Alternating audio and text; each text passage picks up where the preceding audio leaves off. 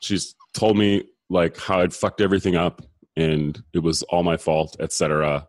She just went off on me. And then I remember, like it was yesterday, just pulling the phone away from my ear and just setting it down and walking away.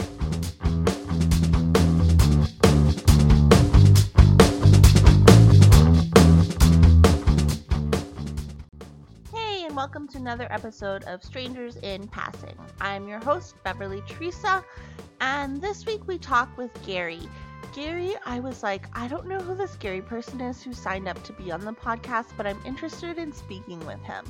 So if you haven't listened to previous episodes of Strangers in Passing, it's basically a podcast about people you might not know or kind of know, but you get to know pretty well. I got to know Gary pretty well, and it was actually a really fun conversation. In this episode, we talk about workplace PTSD, Tinder in the world of online dating, hookups, and even we talk about Internet 2001.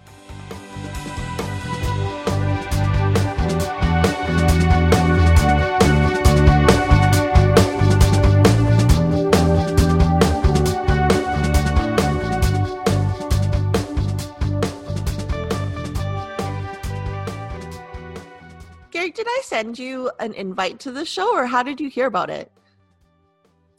I was just talking to Amit. Oh, okay. I'm helping Amit with her website. Oh, are you the copywriter? That's me. Oh my God, Gary. Oh my God, Beverly. I've heard so many things about you, actually. But like, really? Yeah.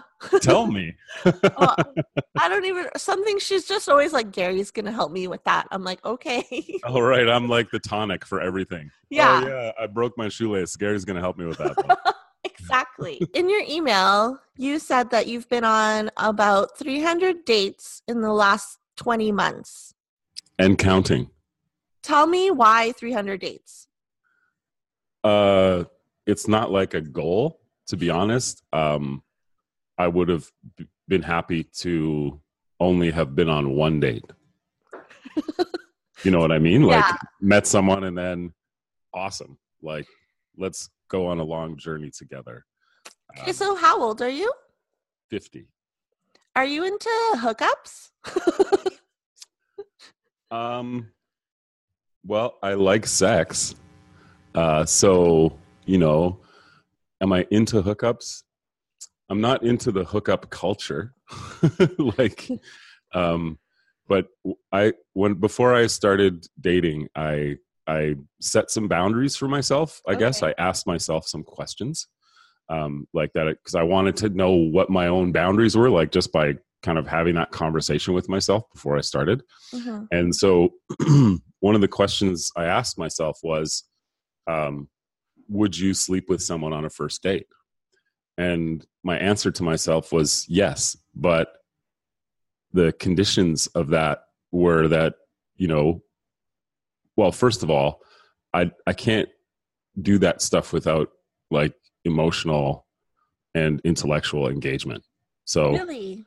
Yeah, like I just, because it's no fun. Like to me, it's not like, you know, it's not like working a water pump or something, you know? I mean, if you're going to do that, you just masturbate better, you know, like, because I actually really do like it, like sex, but I'm looking to connect with someone in a meaningful way. So it would have to kind of meet that condition. And also one of my early experiences where that happened, where it was like first date sex, mm-hmm. She had too much to drink and I didn't pay close enough attention to that. And the result was when I went to see her a day or two later, she was so full of shame and guilt, and it was horrible. Like, so I felt badly, but it totally cratered the chance of a relationship with her because I actually really liked her, you know? So then I added kind of that asterisk to say that, you know, you can't be drunk or whatever. Right. So am I into hookups? Yeah. You know, they're okay, I guess. I'm willing to go there, but it's got to feel right, Out of the 300 dates, how many of those have just been hookups? 299. You're such a liar. I ask all the gross questions. Hey, that's kind of your job, isn't it? Yeah, I guess. So I really am not scared of talking about this stuff. So, okay.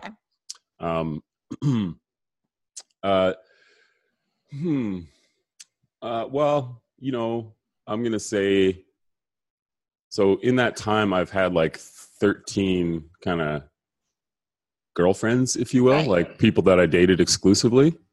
I didn't have sex with all those people, so that would be like maybe about 10 in that number, and then probably about another 10 times were more hookup kind of scenarios. As a 50-year-old man, how many women have you slept with in your lifetime? I'm gonna say like less than 25. So most of my sleeping with people has happened in the context of dating, like in the last 20 months. Is that an average? Like, do you know, like, is that an average for 50-year-old men? 25-ish? I have no idea because, my friends and I talk about football and poker and stuff. Like, we don't talk about, dating really. It's more likely to happen in conversations with someone who's also dating. Right. But none of my friends are doing that really. Like, I don't really have, like, I have one really good friend who's single, but he's not dating. Like, he's kind of thrown in the towel a little bit. So you're not like with your buddies and you're not like, oh, I smashed this girl last night. Yeah, no, I mean, of course, like I would never use such disrespectful language, but Beverly. Jeez. So you saw me on Tinder, right? Mm-hmm. What did you think of me? Did you swipe right or left? You can be honest. If I didn't know you, I would have. It's hard to say because I knew who you were, because working on a Meets website, some of the background images are you. Right. So I see you all the time. Okay, but if you didn't know me. If I didn't know you, I think that's an impossible answer to give because I did know you. So I would say I would be less inclined to swipe right because you're young. Really? I'm not that young. Well, you're 33, I think. Yeah. Right? Yeah. So that's kind of, usually 40 has been the waterline for me. Really? Okay. Yeah. Just because but it doesn't mean I haven't dated people who are younger than that, including someone who is like 30. But it didn't happen in the same way. Like, it happened more on a site where there was communication first, right? Like POF or something. But if you don't want to date someone, or if you thought I was too young, why are your search parameters that low? That is a very interesting question. Silence. So maybe the thing is, Beverly, because what happens is that it automatically sets those parameters when you set it up. I don't think so. Oh, it does. Does it? Yeah. Oh, okay. Well, you never went in and edited it. That's right. Yeah. Well, what are you getting at, Beverly? I'm just like, don't make excuses. Here's the thing. If you had swiped right on me, even though I hadn't selected those parameters, you would still show up in my feed. So maybe you swipe right on me. So there. Oh, I don't know. That's true. Well, I mean, I have my parameters set from 29 to 55 plus. So. Well, maybe we should go on a date, Beverly. No, that's awkward. Okay, thanks. Did I close that topic for you? Yep. On to the next topic. Can we please talk about you so said who's you going to edit what out of this podcast? I'll leave that part in. Don't worry about it. I don't care. Okay. I really don't. I'm open about things, and that's important to me. So anything I say, I'm happy to be held to account for that. Can you please talk to me about PTSD in 2015 from the narcissistic behavior of a boss in 2007? Oh my goodness. Okay, so yeah, I was diagnosed with PTSD in 2015. Right. And it was based on an experience that I had on a business trip in France in 2007. Okay. So basically what happened is we were there. It was a company in the semiconductor business that had a product for wireless testing of semiconductor manufacturing. And so that stuff is destructive when they test semiconductors. So this is wireless, and it was really interesting to different people. We were doing a project with this big company that was based in France, and it was like it's kind of like a science project where they're making these kind of innovative things, and they're trying to test the technology to see if they can use it. So we were in the hotel room in Courbevoie, which is like just outside of Paris. It's just like a suburb of Paris. And it's like 2 a.m.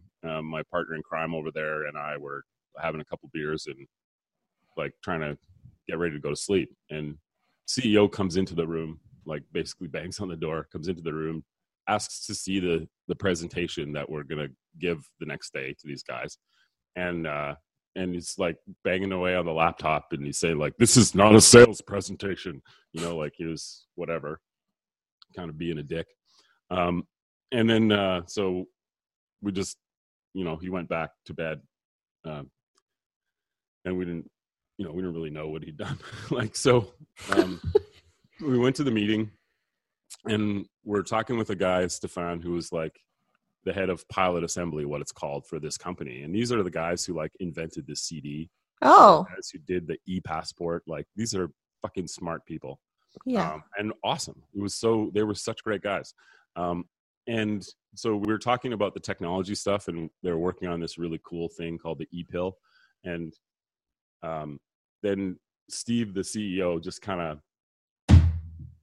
bangs a hand on the table, gets up and points at me and says to navigate to slide 47 or whatever. And then he puts up this slide with like spreadsheets and stuff on it, and goes into this basically 45-minute rant about how they really should get off their ass and just buy the technology for like $10 million. And instead of this $250,000 additional project, basically, that we're trying to, that's why we're there, to get another project. And so Steve does this, he sits down, and then Stefan is like, silence. And then he's like, I wish you hadn't wasted the last 45 minutes with this garbage, because that's what it is. And he didn't have great English, but that's actually what he said. He used the word garbage. Like, he was clearly a little irked by things. Yeah. He said, this is not our business model. Those are not our numbers. I don't know where you got that from, but whatever. And then I re-railed the conversation back to talking about technology stuff. And then so we got back to talking about that, and then kind of put the presentation away a little bit, and it worked out. Like, we got the project. So I totally saved the day. So we get in the rental car to go back to Paris, and Steve just starts yelling at me, telling me how I'd fucked everything up, telling me it was all my fault, like really just laying into me. And I just remember looking at his face, and at the time, my now ex-wife she had gone back to school to become a speech pathologist. And so I was the only income. So I couldn't afford to lose that job. I couldn't walk back to Paris from rural Normandy. Yeah. That's where it was, like 2.5 hours away. And, I couldn't put my fist through his face and get arrested, So then what happened? So we went back, came back home, etc. About like 3.5 weeks later, we were getting ready to go on another trip to Germany and Italy, and flying to Amsterdam on a Saturday. And I came into the office on Thursday morning, and I was like in this total zombie mode. I couldn't work the phone. I couldn't log into the computer. I couldn't do anything. I've never felt anything like that in my life. So I'm not really like an anxious person. So, I don't I don't really get panic attacks or things like that, anxiety attacks and stuff like that. It's not really been a part of my life, but this was like all that stuff that people had talked about. And I was just totally fucked up. And so I went to see my doctor and he said, you're out of there for at least 6 weeks. And I snapped out of it like about 6 days later out of this zombie mode. And I was like, well, that was a shitty experience. And I just went and got another job like that day. Oh. So I quit and got another job and kind of chalked it up to being a shitty experience. So then fast forward to 2015 and I'm working with a client on a big website. And we had to hire these summer interns, university students, to help us with the site because it was a lot of content and, you know, we needed some more hands to do more writing. And so we did that. And I didn't really get a bunch of time to work with those kids in the first week or so. Like they were kind of getting oriented to the organization and like going on tours and going to different meetings and doing kind of the be a summer intern kind of stuff. And so my client, she was going on vacation. So for a week. And on the Thursday afternoon before her week of vacation, she asked me not to come in to the office the following week because that's what I did. I like to work on site with clients and stuff like that. Yeah. Like I like to be there, partly because, you know, it sucks being by yourself all the time. And also because I really like to absorb what their stuff is like, you know, like who they are as an organization, all that. So you can't really get that stuff remotely. So I said, okay, fine, whatever. And then so on the Friday before she left, she sent out an email saying about the writing assignments for the following week while she was gone. And it was really heavy. Like she was asking the students to like write 25 pages each, which is a lot of content. Yeah. And I had spent like half an hour with these kids. Like we hadn't really been through the whole writing for the web stuff. And, you know, I hadn't really gotten to know them, etc. And then she also, in that note, there were like, you know, 10 or so pages that I was supposed to write, including stuff like the homepage and whatever, because I was, you know, being responsible for that stuff. And so I just thought, you know, that was kind of weird, but whatever. And so the following week, while she was gone, I checked in to the shared workspace, like to the Google Docs thing. And I took a look at the work that the students were doing, and it was all copy paste. They'd just taken old web pages, copied the content, and put it into documents. And I'm just like,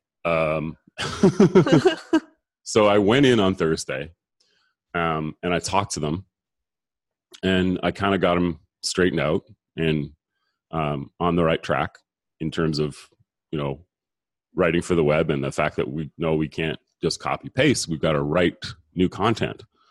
That's kind of the whole point. And so I worked with them on Thursday. Then I went in again on Friday, worked with them again, got some pages done, took them out for a drink after work on Friday. You know, it's kind of like a high five thing, like good job. Yeah. And, you know, because I was, you know, they'd made a lot of progress in those 2 days.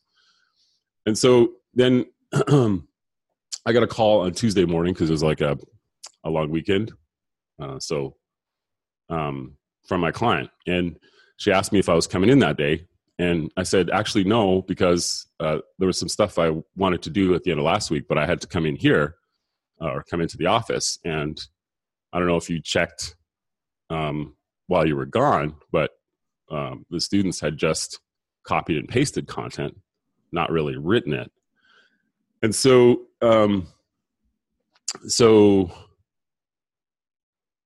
then she started yelling at me, and she's told me like how I'd fucked everything up and it was all my fault, etc. She just went off on me. And then I remember like it was yesterday, just pulling the phone away from my ear and just setting it down and walking away. Oh like my God. Not even hanging up. And I went into that same zombie mode. So 6 days later, literally, I snapped out of it and I'm like, holy shit, that feels familiar. This is just what happened with Steve back in 2007. And so then I got help. I went to see a psychologist, and that's when I got diagnosed. That's crazy. And I said, I thought this was for like first responders and soldiers and stuff. Like I was kind of like arguing with him a little bit, saying like, do I really have that? And he's like, dude, I could have pulled it from the textbook. Wow. So, I wonder how many people have PTSD from a job who've experienced something similar to yours and they don't get help, or they don't even know it's PTSD. That's crazy. I'm going to say a fucking shit ton of people. Yeah. Like for real. And I think also because I think everything is spectral, right? So everything's on a spectrum. And so I think there's stuff like micro PTSD, Right. Like when people are scared of spiders. Oh. That shit comes from somewhere. Like I don't think you're just born scared of spiders. Or they're just creepy because they have too many legs. No, Beverly, you have arachnophobia. It's actually PTSD. I think there are tons of people with that in their life because again, it's spectral. So it doesn't mean that, like for me versus someone who is like serving tours in Afghanistan. Yeah. Like it's a totally different thing, know? Yeah. And I think also, like anything, how you are before you go into it really has an impact on what your experience is like. So for me, I couldn't feel anything in zombie mode. And basically, as far as I read, what happens is your emotional center basically gets shut down in order to protect you. And so you can't really feel stuff. The only thing I could feel was this, what I call this administrative rage, basically. So my ex was asking me at the time, like, so we were still married because, that was in both cases. Because I didn't split up till the beginning of 2017. So she was just asking because she knew something was wrong. So she's like, Gary, what's wrong? What's wrong? And I was like, I don't know what's wrong. So I wasn't like a violent rage or anything. Yeah. Like, I wasn't gonna hurt anybody or do anything weird. But that was the only emotion that I could feel. Is that why people go postal at work, do you think? I believe it's true because, and the reason I said that, like that guy who shot up the military base, if you remember that, like right. five years ago. Yeah. Totally think that was happening. But I think, if you go into PTSD with anger issues, it's not going to help you. Yeah. People definitely have gone into rages and done really, really horrible things that they would never do if they weren't in that state. Interesting. So it's like, I think a lot of people, and I've in terms of the dating thing, I know I've met lots of people who have it. Really? And some don't know, Do you tell them? I'm not really a person who likes to tell people what to do. Like, I definitely used to be like that. So I'm really actually grateful for my PTSD because it started me down a path of really self-awareness and self-improvement and this kind of stuff, and really gave me some good tools to kind of go beyond just like healing. Right. Actually, not just getting better from PTSD, but getting better as myself for myself. So is that what the I Feel podcast you're starting is going to be like? Hells yeah. Hells yeah. Can you tell me a little bit about like who you're interviewing and like what you'll be talking about, I guess? Well, I'm going to be interviewing some internet luminaries like Beverly Teresa. Hello. And Amit Kabra, know. Yeah. These ladies of the web. Ladies of the night web. Ladies of the night web. Which is, that may be true. I may be interviewing lots of different people that I just know who, it might be, interesting to do that. But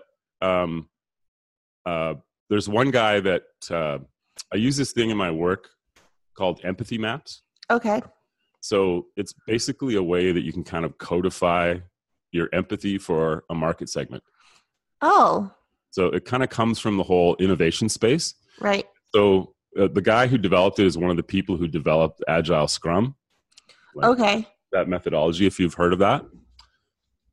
So he's a guy named Dave Gray, and he's agreed to be on the podcast. So, cool. People like that I'm really interested in, where he's actually taken something as part of developing this methodology. It was primarily a bunch of nerds making code, and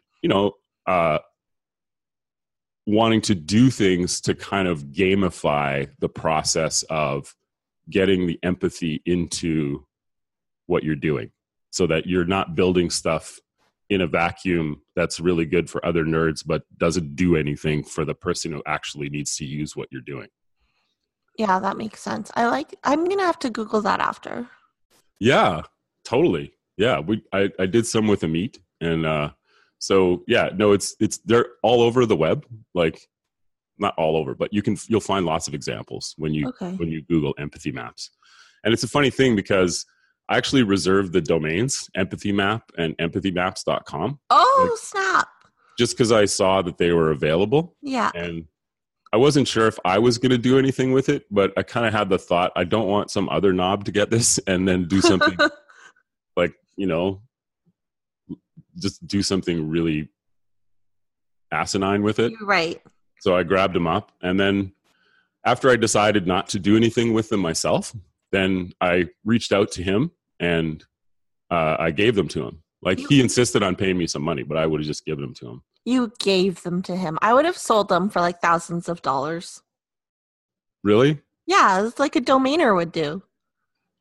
Fuck those people, man. They gotta make money too. They gotta eat. No, fuck those people. That's not real work in my opinion, honestly.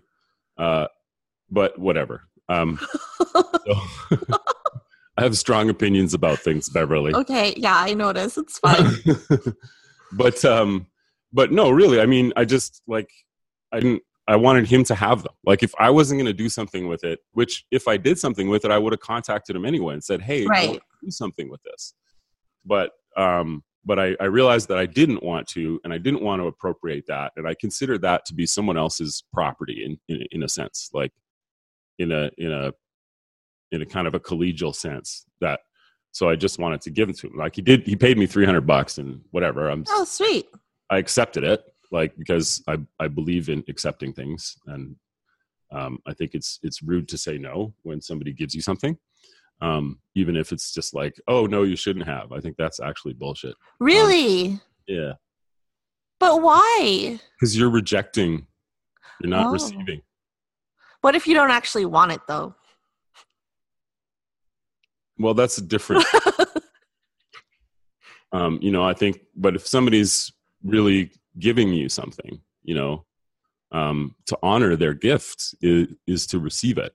Right. So, and I think a lot of people have issues with that, and they don't take compliments well, Right. You pay them a compliment and they say, oh, and they explain why they weren't worthy of that compliment. And I'm just like, why you got to do me like that? I was just trying to tell you look nice. Like, for some people, it's awkward. Yeah. Well, fuck those people. Hey, I'm one of those people. I'm like, oh, okay, thanks. But like, I'm not wearing makeup. Come on, Beverly, do it better. Be better for yourself. Don't tell me how to live my life, Gary. Well, don't defend your bullshit. I am going to come on your podcast. You can just yell at me.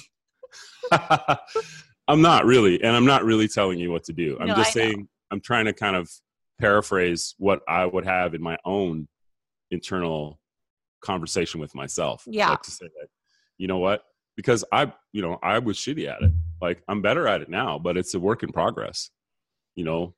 So things like thank you, things like sorry, these things in my opinion should be given and received without explanation. Because the explanation is actually about you. Why would sorry not need an explanation, though? Well, it's not because the explanation's about the person apologizing. So it's not that you can't talk about why you said sorry. It's just like that, I'm sorry, but, I'm sorry, and like all that stuff. Yeah. It's bullshit. Just say sorry. Like, so I'm sorry, and, that wasn't cool of me to do that. I'm sorry. Right?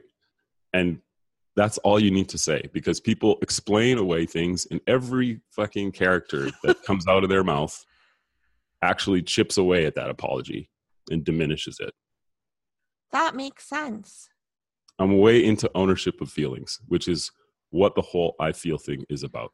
Wait, so if I was like, I'm sorry, Gary, you're wrong, and then I corrected you, well, in my mind, is that like the wrong use of sorry? Because I'm not really sorry. You're just wrong and dumb.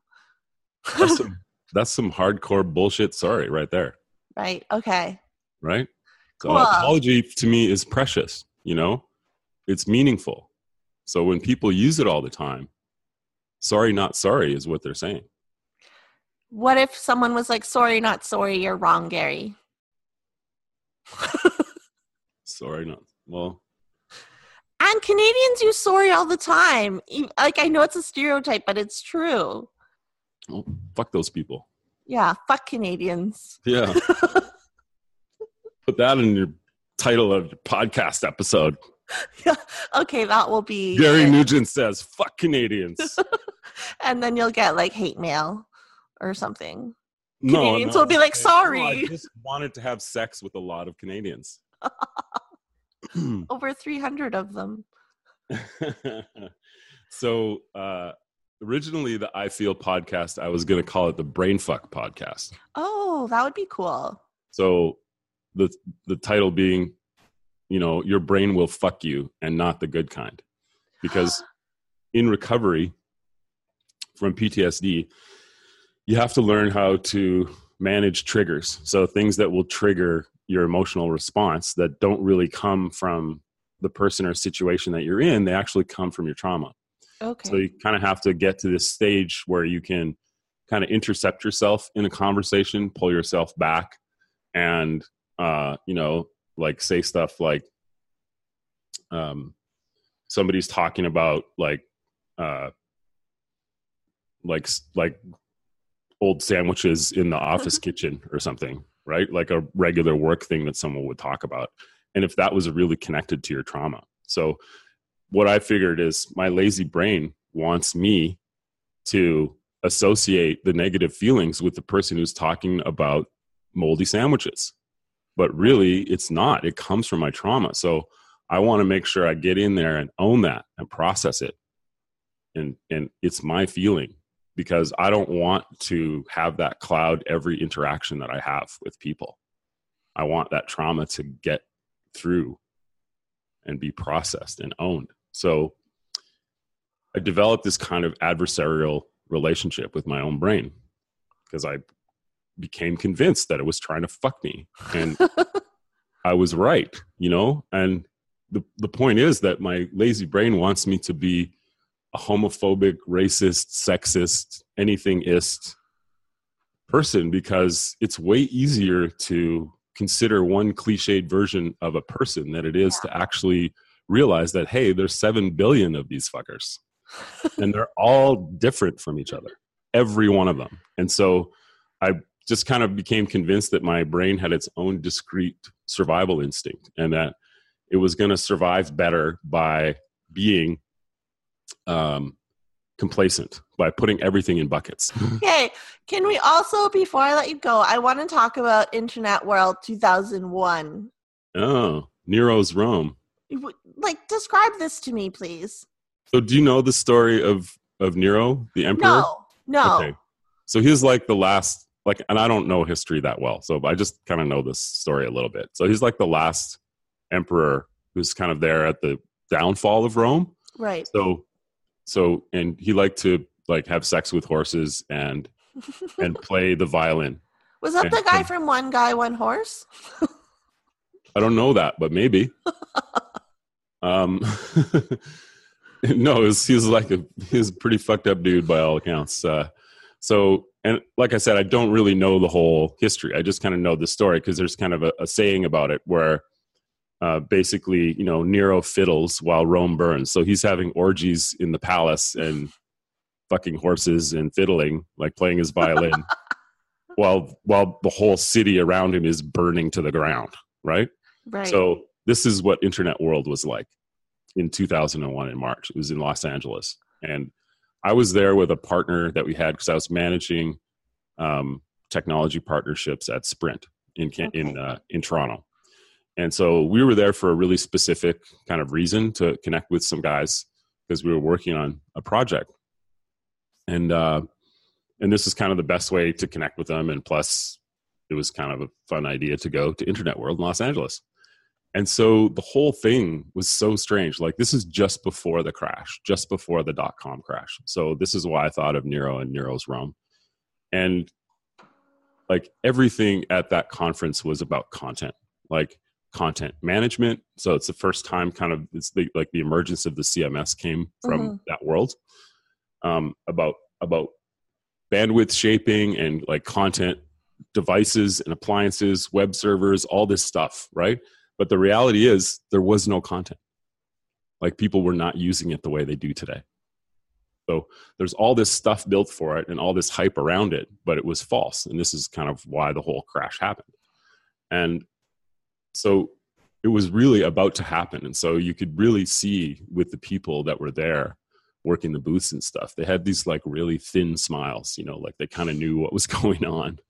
And like the whole thing was pantomime. And there was this company, Genuity, a big American insurance company, and they had a quarter of the floor. And so if you've ever been to Staples Center for a conference, it's pretty big, right?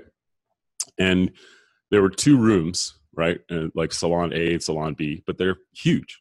And these guys had a quarter of the floor. Like, it must have cost them like $100,000 just for their booth, yeah. And they had a guy who was on like a 2-story tall unicycle juggling fire. And I just remember that so much. Like, that's the impression of me. That is, to me, the .com era is represented by that symbol. A guy on a fucking 2-story unicycle juggling fire. Meanwhile, all the investors are losing their shirts on the .com crash.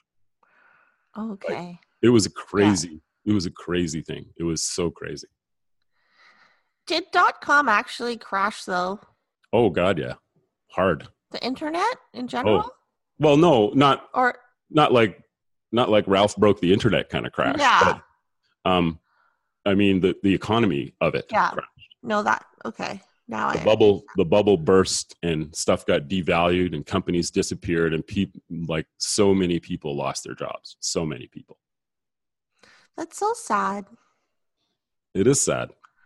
Oh, I love the internet. Are you going to cry, Beverly? It's okay. I'm going to The internet is still alive. But the internet loves me, so that's okay. Right.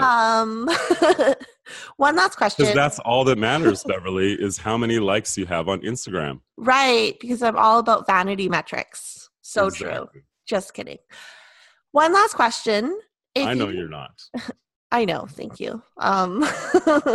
If you had to give a stranger like one life tip, what would it be? Love yourself. I like that. And it doesn't need an explanation because it's so like, hey, love yourself, you fucking bitch. Love yourself, bitches.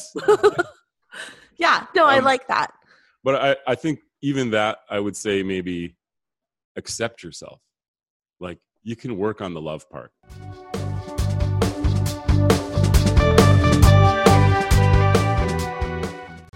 Please note that this was pre-recorded months ago, so I am no longer on Tinder. Disclaimer. To find Gary online, you can go to LinkedIn and type in Gary P. Nugent, or you can go to @GoatFactor on Twitter, and that's him. He says he doesn't really use social media a lot, but I think he's lying. Anyways, thanks so much for joining me for this episode. In 2 weeks, we'll have another episode of Strangers in Passing for you. So next time you're on Tinder, remember to adjust your age ranges. I mean, unless you don't want to, then don't. Bye!